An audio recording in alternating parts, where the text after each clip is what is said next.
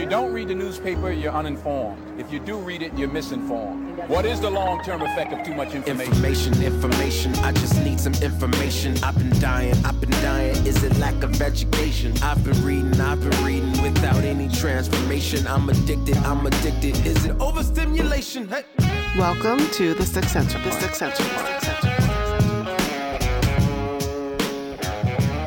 Okay, so before we continue down solutions or talking more about how do we address these problems, I think we should, make sure we clearly define some terms, just to make sure that, when we're speaking, it's fully understood, or I should say what we're saying isn't misunderstood. So first off, I think we're going to use the term welfare as a more general way of addressing problems or giving assistance. And why I say general, I mean, if we use the term welfare, we're not going to speak specifically to a private or public solution, i.e. government versus charity. We'll try to use public versus private or charity as a distinguishing factor between those two types of solutions.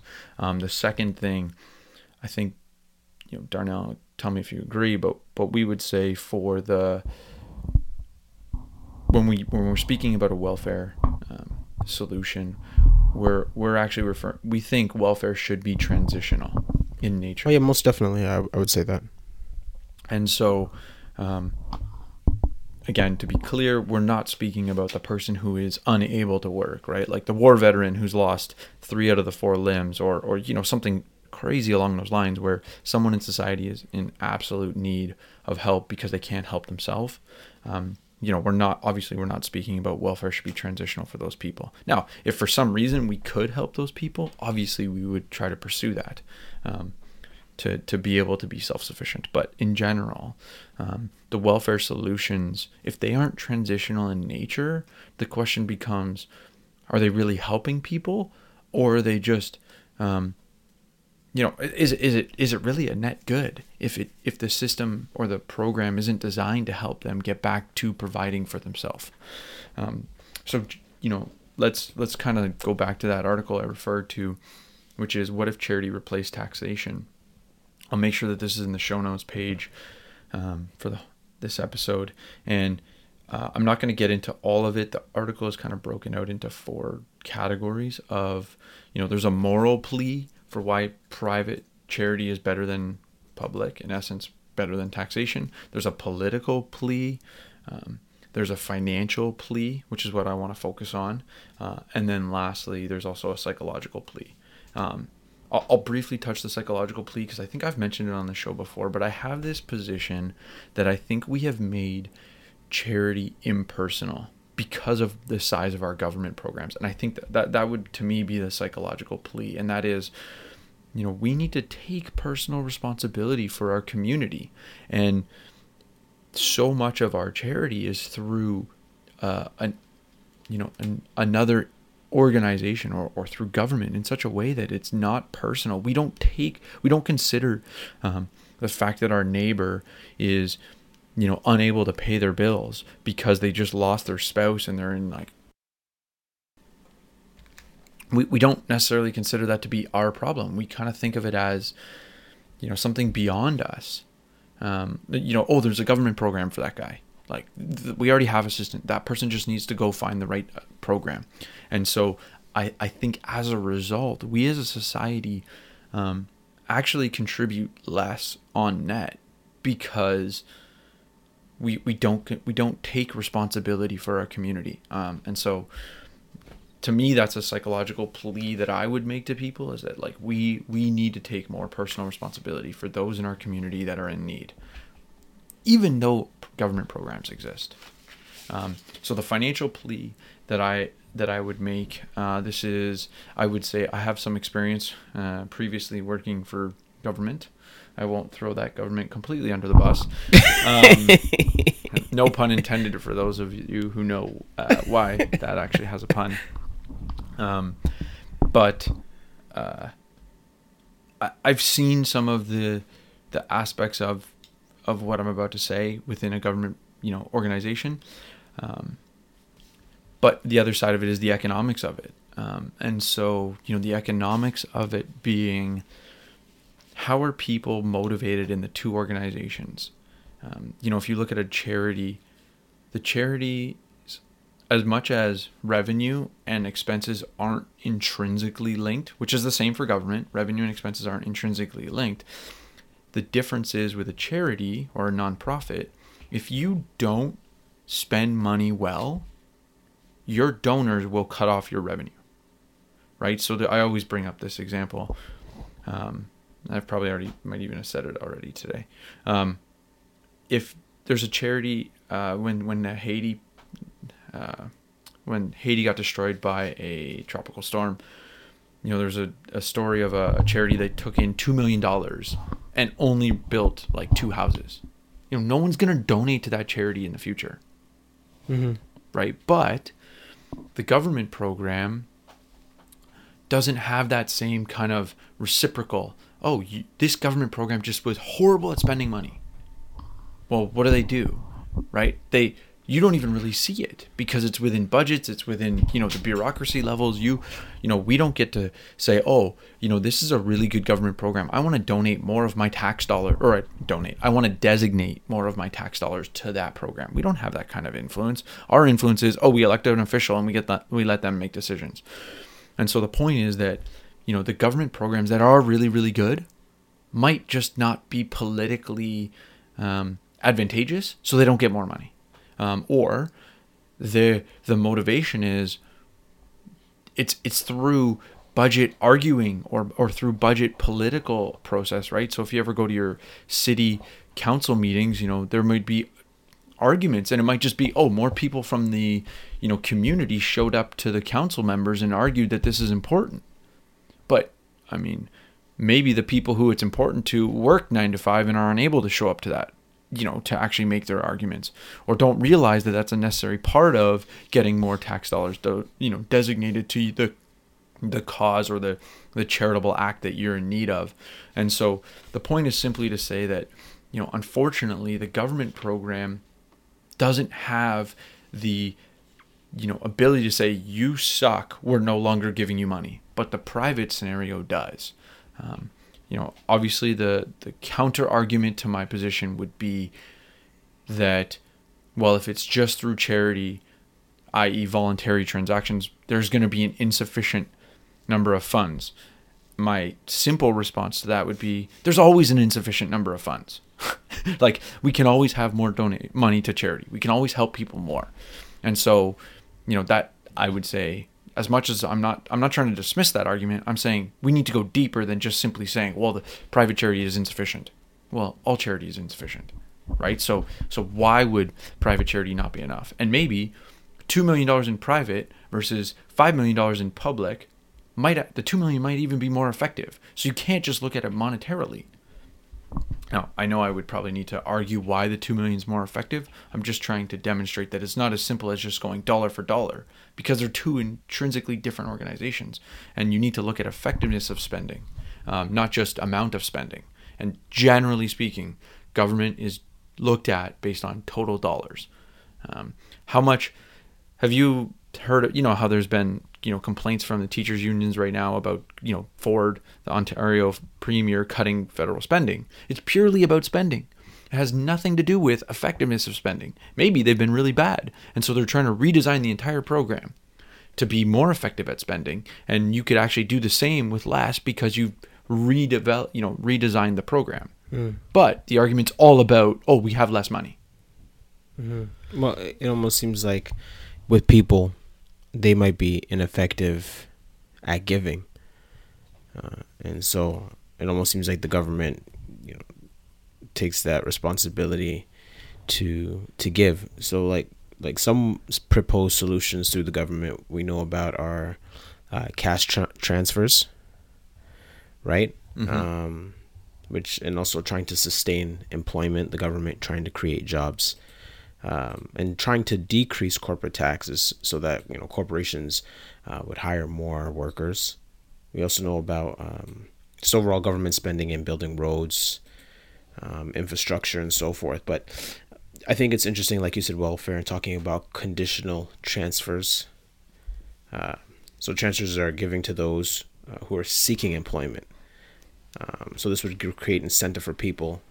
This might create incentive for people not to work, as we've kind of talked about in the past. So, there's many ways that the government works, but I feel like sometimes, well, not sometimes, all the time, and this is why the government is taking the lead on giving, because people aren't going to give.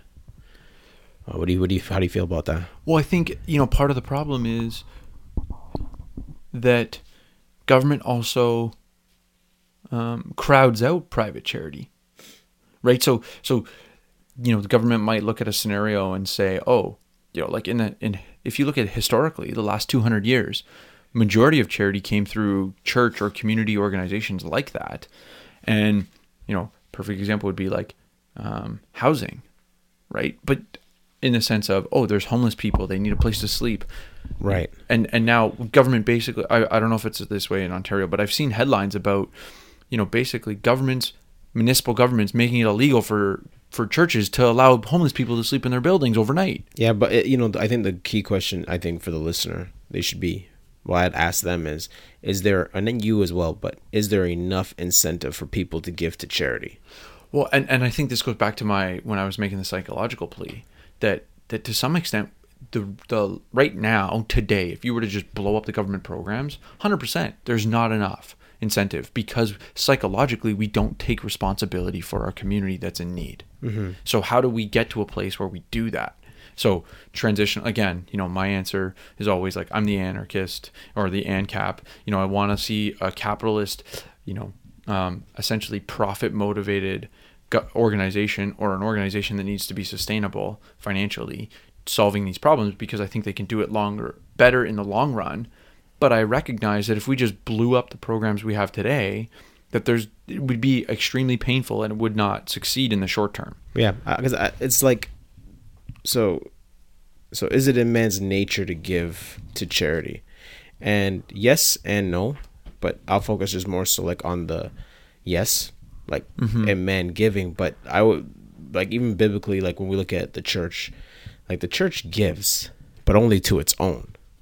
Like, yes, they might set up things for the poor who don't attend the church, but I was a person who had to dip into the diaconate fund when I was in a jam. What did you call it? The diaconate fund. Oh, we call it benevolence. Oh, no, we're maybe a 200-year-old church, man. So you got these historical terms, the words that nobody uses no longer. I know, but I like diaconate. I like it. I like it. Yeah. So meaning the deacon, because the deacon's role is to meet the basic needs of the people, and the elder's role is to preach and teach. So that's why they use the term diaconate or deacon fund. No, that makes sense. Yeah. So I had to dip to the diaconate fund. And that was when you had the medical. Yeah, when I was sick, and it blessed me, and they took care of me. They were like my welfare system. And I thought to myself, I'm like, man, so what if people aren't part of the church, and they don't have, and not even to put my family on blast, but the church supported me more than my own family. They gave more than my own family. So for people who aren't going to church or aren't Christians, who don't have family, where do they turn to for charity? And that's why I would say that's where they'd have to go to the government. Well, and then I would say that's, again, go back to I use the term community. And I specifically use that term because community is such a generic term. For you, majority of your community is your church. But historically, prior to this Uber mobilization that we have, whether it's digitally or even, vehicles, your community literally was the where you lived. And I don't know about you, but dude, I barely know half my neighbors. Like, even, if you look at the 6 houses around you, how many people do you really know? Or 5 houses that are touching your house? How many people do you really know?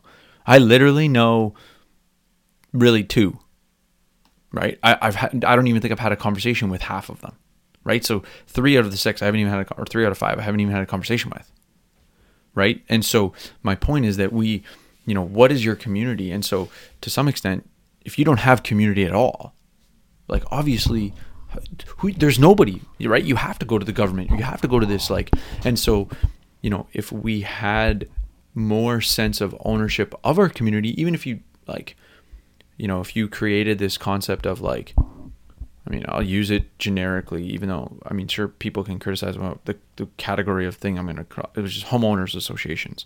But like, take that concept to say like, oh, we care about the people that live on our street. We care about the people that live on our block, right? So, you know, taking the fact that I might not physically know my neighbor, but I'm going to use a homeowners association to use that as a proxy to say, you know, I want as local of a government to help take care of my community as possible. Because, you know, if the guy across my street is impoverished and he's in need of food, there's more likelihood he's going to steal from somebody because he has to. And I don't want that. I'd rather, you know, everybody in the neighborhood contributes $10 to prevent this guy from stealing. But again, we've disassociated ourselves from the immediate community. And so again, I go back to my psychological plea to say like, hey, how much of that is a factor? What can we do today to relieve that kind of, I don't have responsibility for my community? I like that you say that. And you know, our tagline is 6 cents makes change.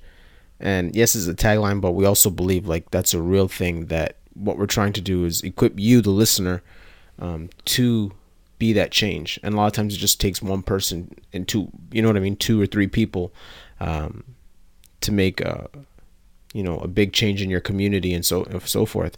So like, for example, in the book, When Helping Hurts, continuing into that. So When Helping Hurts, How to Alleviate Poverty Without Hurting the Poor and Yourself, by Steve Corbett and Brian Fickert. So there's a portion where he talks about not all poverty is created equal, and how to help and nuancing the help. So for example, like you mentioned about relief. So there's 3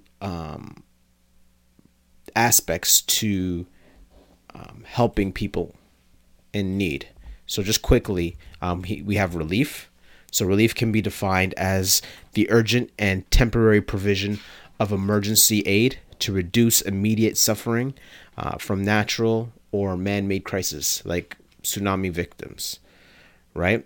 So the key feature of relief is a provider-receiver dynamic in which the provider gives assistance, often material, right? And then the next one is rehabilitation. And rehabilitation is the dynamic of working with the tsunami victim as they participate in their own recovery, moving from relief to rehabilitation. And finally, development is not done to people or for people, but with people. So the key questions for those who are providing assistance to those in need is, first, is there really a crisis at hand? Second, to what degree was the individual personally responsible for the crisis?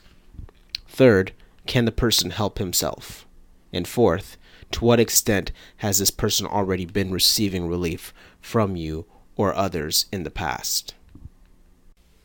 Yeah, I think, there's the biblical passage that I think is somewhat underlying what you're talking about is, or the last part at least, is 2 Thessalonians 3:10, which says, and I'm reading from the NASB, "For even when we were with you, we used to give you this order. If anyone is not willing to work, then he is not to eat either. For we hear that some among you are leading an undisciplined life, doing no work at all, but acting like busybodies." The idea being that those who are, materially poor because of their unwillingness to put in the effort that's necessary to provide for themselves, the problem isn't that they need money. Right? So you shouldn't be enabling that bad behavior, right? Like irresponsibility is to some, like this is what this is saying. Right? Yeah, and I know, I just want to just make sure that I'm clarifying what you're saying. So you're not saying that all people who are in financial difficulty don't want to get out of it, but there are those who self-imposed. Yes. Yeah. So I just want to make sure that you're not painted with a broad right? brush. So the key word here is anyone not willing to work. right, is the key part of that phrase. It's not saying the person who's unable or the person who can't find. It's the person who's not willing. Yeah, that's good. Right? I mean, the verse 11 basically says undisciplined life, right? So, I mean, let's flip that around. Maybe the person's working, but they have a gambling problem, right?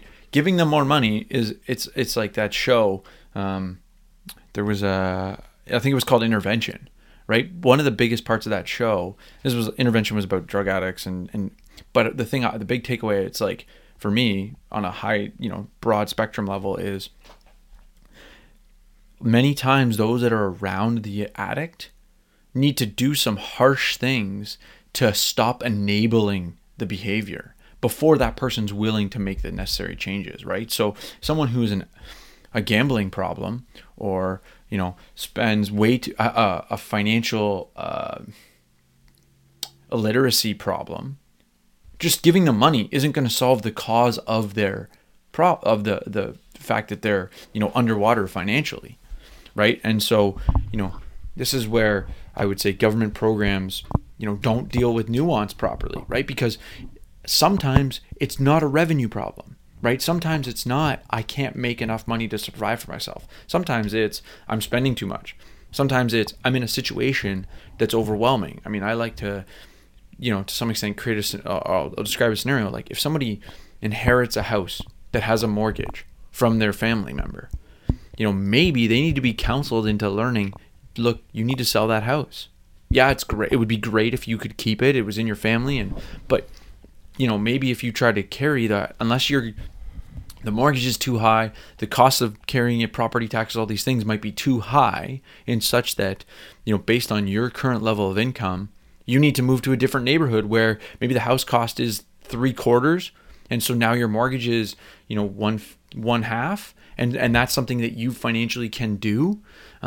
And so the idea here is that they don't really have a income problem that they can solve in the short term, right? It's not like we're talking about a person who's lost their job and they need financial help for the next 6 months while they're looking for work. No, we're talking about the person who's taken on too much expenses and saying they need to be counseled financially to say, like, sorry, but the solution is to solve your expenses problem. And that, what I've just described to you. But that's financial literacy.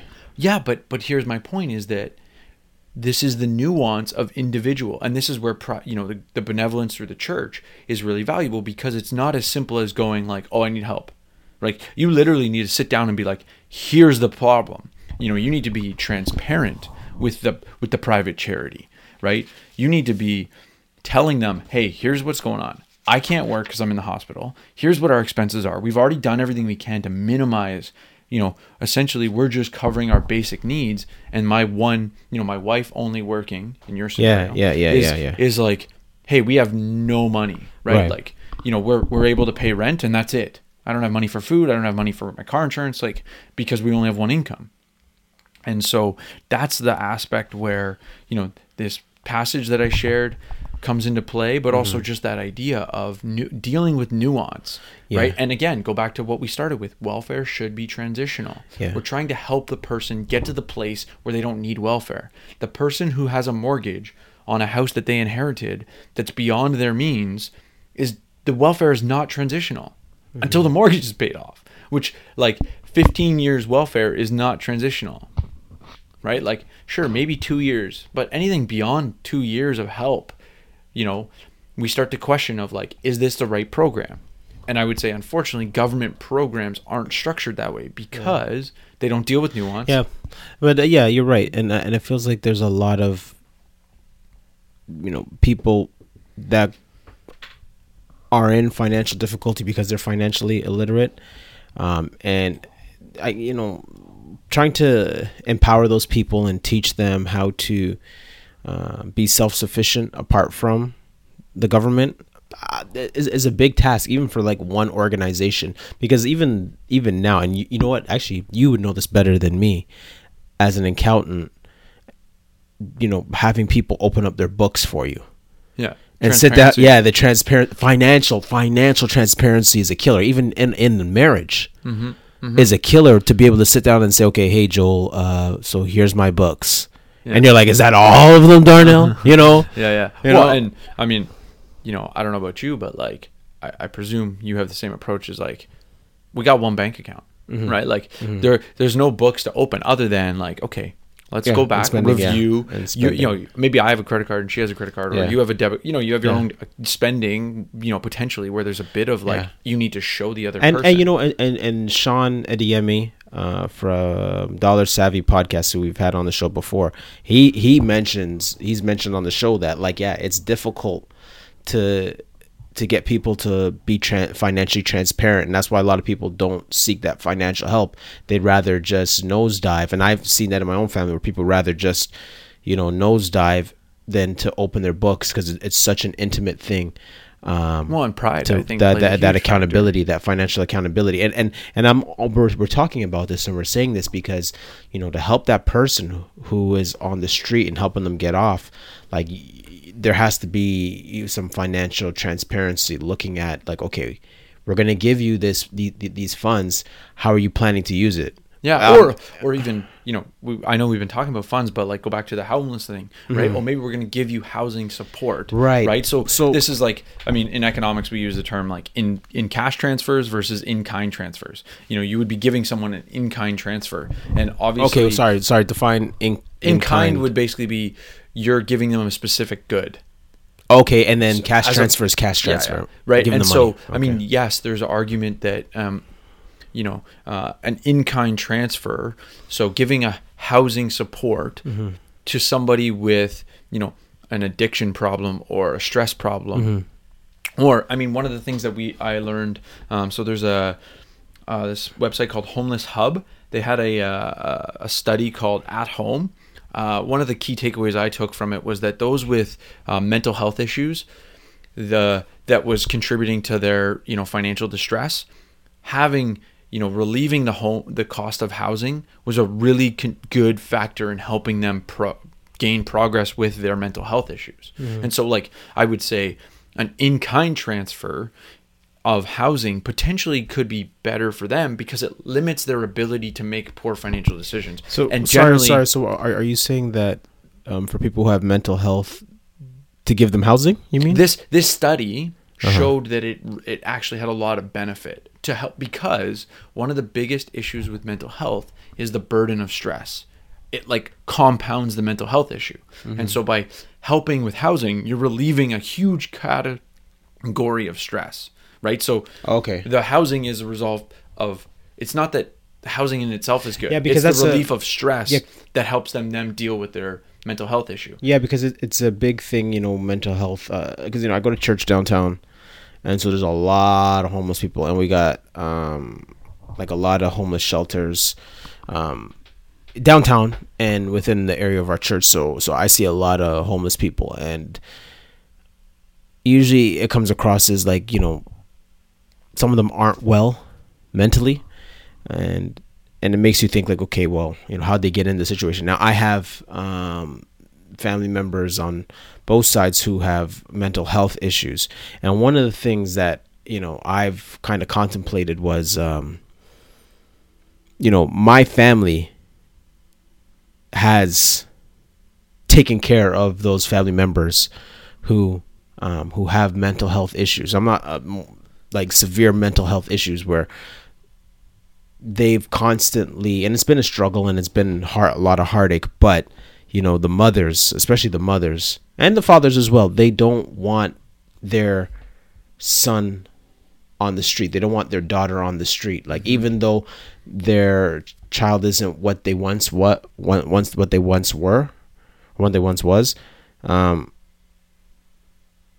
they still bear the burden of saying, okay, you know what, this is still my son, this is still my daughter. I'm going to take care of them. I'm going to put a roof over their head. I'm going to continue to provide funds for them. And it's one of those things, you're like, yeah, some families are like that, but then some families are not. Or sometimes it's maybe the mental health issue is so severe the person has to like run away from home and wander the streets. They have to, but they feel that yes, you're right. They feel that they have to, and then so that they're on the street. Because they're shamed, they're yeah, of course, and just and just not mentally well, where they just can't continually run away from home and live on the street. So they don't want to be there, but because of their mental health, which takes a lot of time to treat. And it's just one of those things that we don't want to paint the homeless with a broad brush and say, okay, well, these are all, like the term we used to use growing up, bums. Yeah. Oh, this guy's a bum. Yeah. Yeah. Now I'm thinking that's very insensitive because you don't know. You don't know why they're there. Yeah, you don't know. Legit, the term we use for bums, would probably be, if you, as a kid, you probably thought of like the addict who's completely irresponsible, who's put themselves there. Yeah. And now, why are they an addict? Do they have mental health issues that they were medicating and then they became addicted? And then, so again, we might have this perception of what a bum was as a child, especially in our high level of ignorance, that that term might have made sense. But there's so many, and this is where like this issue, even when we started going through all these myths, that like, some of these myths have a minor component of truth, but like, how does someone end up homeless is such a broader and more comprehensive issue. And like I mentioned before the previous episode, where I have two friends who were homeless, or one who is homeless and one who was homeless. For the one who was homeless, he was saying to me that, his family situation, he couldn't rely on his family anymore. And he had to be out on the street because of his family. So like I was saying, like before, I wouldn't be homeless, because I have a huge community. I have a net to fall back on. This goes back to where I was saying, but the reason why we need the psychological change is because we need to build community around people, right? We need people to like, people who are living in isolation are almost like, oh, I don't need community. Yeah. But it might not even be that you need community. It's that the people that are around you need your community. Yeah. Right? Yeah. It's like, I mean, that's I don't tough, know. But that's tough because the way we move today, like you said, nobody really knows their neighbor, or people want to opt Uber for mobilization. Yeah, or people want smaller families. And now I think about the ramifications of smaller families because, the older generation, my family's older generation. When you have 5 or 6 siblings. Yeah, so many people that you can call on, right? Like, 5 blood or 6, is thicker than water, bro. Like, it's true. It's true. So, and that's why I'm benefiting today from my grandma having 5 kids, and then my other side, them having 4, and then my wife, there's 5 or 7 kids on one side, you know what I mean? And then you're really looking at, okay, well, the net just got bigger because I'm married. Yep. You know what I mean? So it's not just my mom and dad's side, but it's also my wife's mom's side and my wife's dad's side. But if you're, if you had one sibling, your wife has one sibling, you're talking about a pretty small family. Even at 2 kids a family. I know, my grandparents had 4 kids, and then there's 10 grandkids. So I essentially have, besides my 2 brothers, I have 7 cousins. And like, I would say, I see any of them, because we just got together as a family, right? Like Christmases were always Christmas, Thanksgiving, all of that, Easter. Everyone under my grandparents got together for every year, right? Yeah. We still do it. Yeah. Right? Like, dude, my favorite part of Christmas is the paper ball fights that we have. Like, it's not even the gifts, bro. It's just like that fun, like whipping balls at paper balls at each other, because we're not gonna hurt each other. Yeah. But, hitting my uncle in the face when he's not looking. Like, it's just that community kind of like. But people, we've gone away from that. People don't want that. Yeah. And I get some of it's transitional, where like, oh, I had to move to a city where I don't know anyone because my job took me there. But like, that's where my point is, like, your neighbor doesn't take ownership of the fact, hey, this person just, some people do, obviously, I'm not speaking everybody, but some people like, oh, someone just moved in, and like, go out of your way to make community with that person, because they need you probably way more than you need them. Yeah. And I think about you mentioned that, and people opening up their homes and reaching out, and I think about Brian Dye, and we were part of the legacy kickback. Yep. And Brian came down to Toronto, and we were hanging out with him, and looking at the work that Brian's done in Chicago, in inner city Chicago, and him opening up his home to relatively strangers. Yep. For guys who need a place to stay. So it's Brian and his wife. They have no kids, but he has rooms where guys can stay. So he put bunk beds up in the rooms, so multiple men will stay there at a time who need to get back on their feet. Now, and so these guys don't have money, so they basically have responsibilities around the home. But he's a hero. He's a hero to many, a hero to me. and the work that he's done, and being able, taking hospitality to the next level. So it's very inspiring for me, and it's something that sends me into prayer, and like, okay, well, am I doing enough to love on my community and put and show the love of Christ to those who are in need. So it was really good getting to know him and hanging out with him and learning how he does what he does. It was very special, and maybe a lot of people can learn from that. Yeah, I mean, we're about to start wrapping up, and I think, one of the things I want to touch on just before we do is really, we've been talking, I think, a lot about really good solutions, but I want to change the, we've talked mostly about private solutions. We talked about what me and you as individuals or as people, we need to do. I think there's a couple more points I can make on that, and I'll save my favorite example to the end when we wrap up and I give final 2 cents. But I think, one thing I want to touch on is the idea of like the government programs, for example, welfare. There's just I have an example where it demonstrates it's not designed to be transitional. Now, that might not have been intentional, but it's a combination of like the way the various programs work together, right? So there's a Learn Liberty article where they basically take the city of Chicago, and they're looking at wealth, and there's a graph here, and if you see the graph, you'll just be dumbfounded. But they basically use the income of an individual as like a whole bunch of government assistance. So it would be the total income of a person would be their wages, and you would add refundable tax credits, so tax benefits, cash transfers, food stamps, housing, child care, medical assistance, and then even Affordable Care Act tax credits.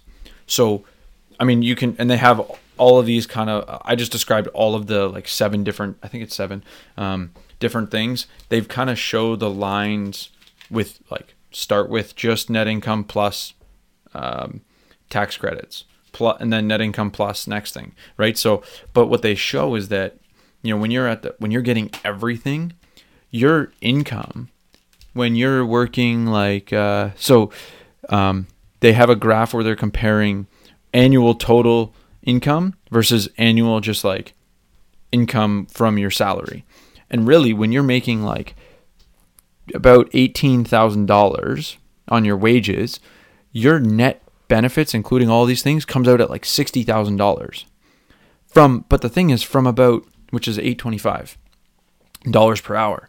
And that line basically stays flat until about $15 an hour. So what that says is that the individual might be making $825 all the way until they're at $15 an hour is almost negligible in terms of actual net benefit changes, other than, okay, my salary actually makes more. Hopefully that means my job is more rewarding. I'm doing a better job. I'm growing in my skills.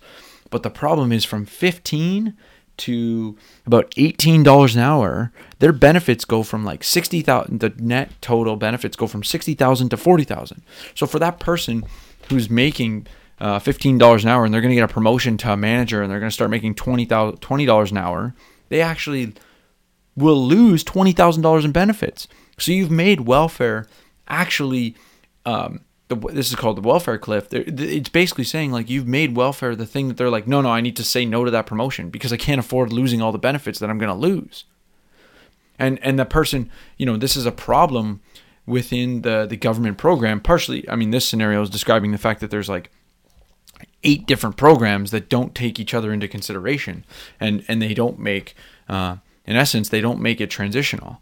And this is where, I would ask the bigger question. I gave the example with the person who inherited a house. That person, the question is, okay, what's the cause of the financial difficulty, right? So we described financial literacy, whatever it is, right? Someone who has a $500 TV, internet, cell phone bill a month, the cause of their financial difficulty is their spending habits, right? And so how do we help that person isn't to give them more money. It's to help them rein in their spending habits, right? And so, the predicament with, someone who became homeless, what's the problem? Right? So, I want to bring this back down to the homelessness, scenario and say, really, when we're talking about solving homelessness, I think the myths alone point to the fact that there isn't one factor. And so much of our solutions, especially government, is aimed at managing the symptom, which is homelessness, and not aimed at addressing the cause of that symptom. And as much as in the short term, we need to help resolve the homelessness problem, in the long term, just addressing homelessness isn't going to help resolve the cause, or I shouldn't say isn't going to, but is unlikely to be helping on a broad spectrum the causes. I gave the example where it would help the person with mental health issues because potentially it relieves their stress, which helps them, get to a point where they no longer have mental health issues. So, Darnell, for you, what would you leave the listener with as to, how are they, how can they provide solutions, or what do you recommend to them with respect to this issue of homelessness as a whole? I thought the book, When Helping Hurts, gave a unique perspective on poverty, and it defined poverty as the result of relationships that do not work. So poverty is the absence of shalom in all its meanings. So there's 4 relationships that people have that need to be made whole. So there's a relationship between you and God, you and yourself, you and others, and you and the creation. So these 4 relationships are the building blocks for all human activity. The effects of the fall are manifested in the economic, social, religious, and political sphere that humans have created throughout history. So for Western Christians, we need to overcome the materialism of Western culture and see poverty in more relational terms. It's not just about giving money, but really getting to know somebody, build with them, bring them into your home, feed them, and help them get back on their feet. Like you said, Joel, it's not up just to the government to help those in need. We have a responsibility as well to our family members and to our neighbors. Yeah, I think for me, I think I would challenge you. How do you take better care of your community? I think the example, the one I was referring to earlier that I wanted to give is, if you have a friend or, someone within your community that is in a tough time financially, when Christmas comes around, chances are they may not have the extra money they need to get their kids gifts, right? So, maybe it's dropping an envelope in their mailbox with $100 in it, or $500 in it, or $20 in it, whatever your, range of dollars is, that you can help them be able to, one, relieve the stress, but I would also say to you, don't put your name on it. Don't let them know you're giving it to them, because one, that demonstrates you're doing it you're not being selfish. You don't want the praise. But two, they might be, an aspect of pride for them. They might be embarrassed of the fact that they can't afford to do these things. And so by giving them money without putting your name on it, there's an aspect of, okay, someone just, I presume they may have a greater appreciation for it because they don't have to think about, every time they see you, that you think of them in a certain way. So they're the aspect of, essentially, I'm saying anonymous giving to somebody who is in need. Sorry, you're not going to get a tax break for that, but that's how we take better care of our community, because you're taking care of them psychologically by not straining the back and forth between you two because they don't know that you gave it to them. I don't know. That to me, I think, is something that we need to do more of.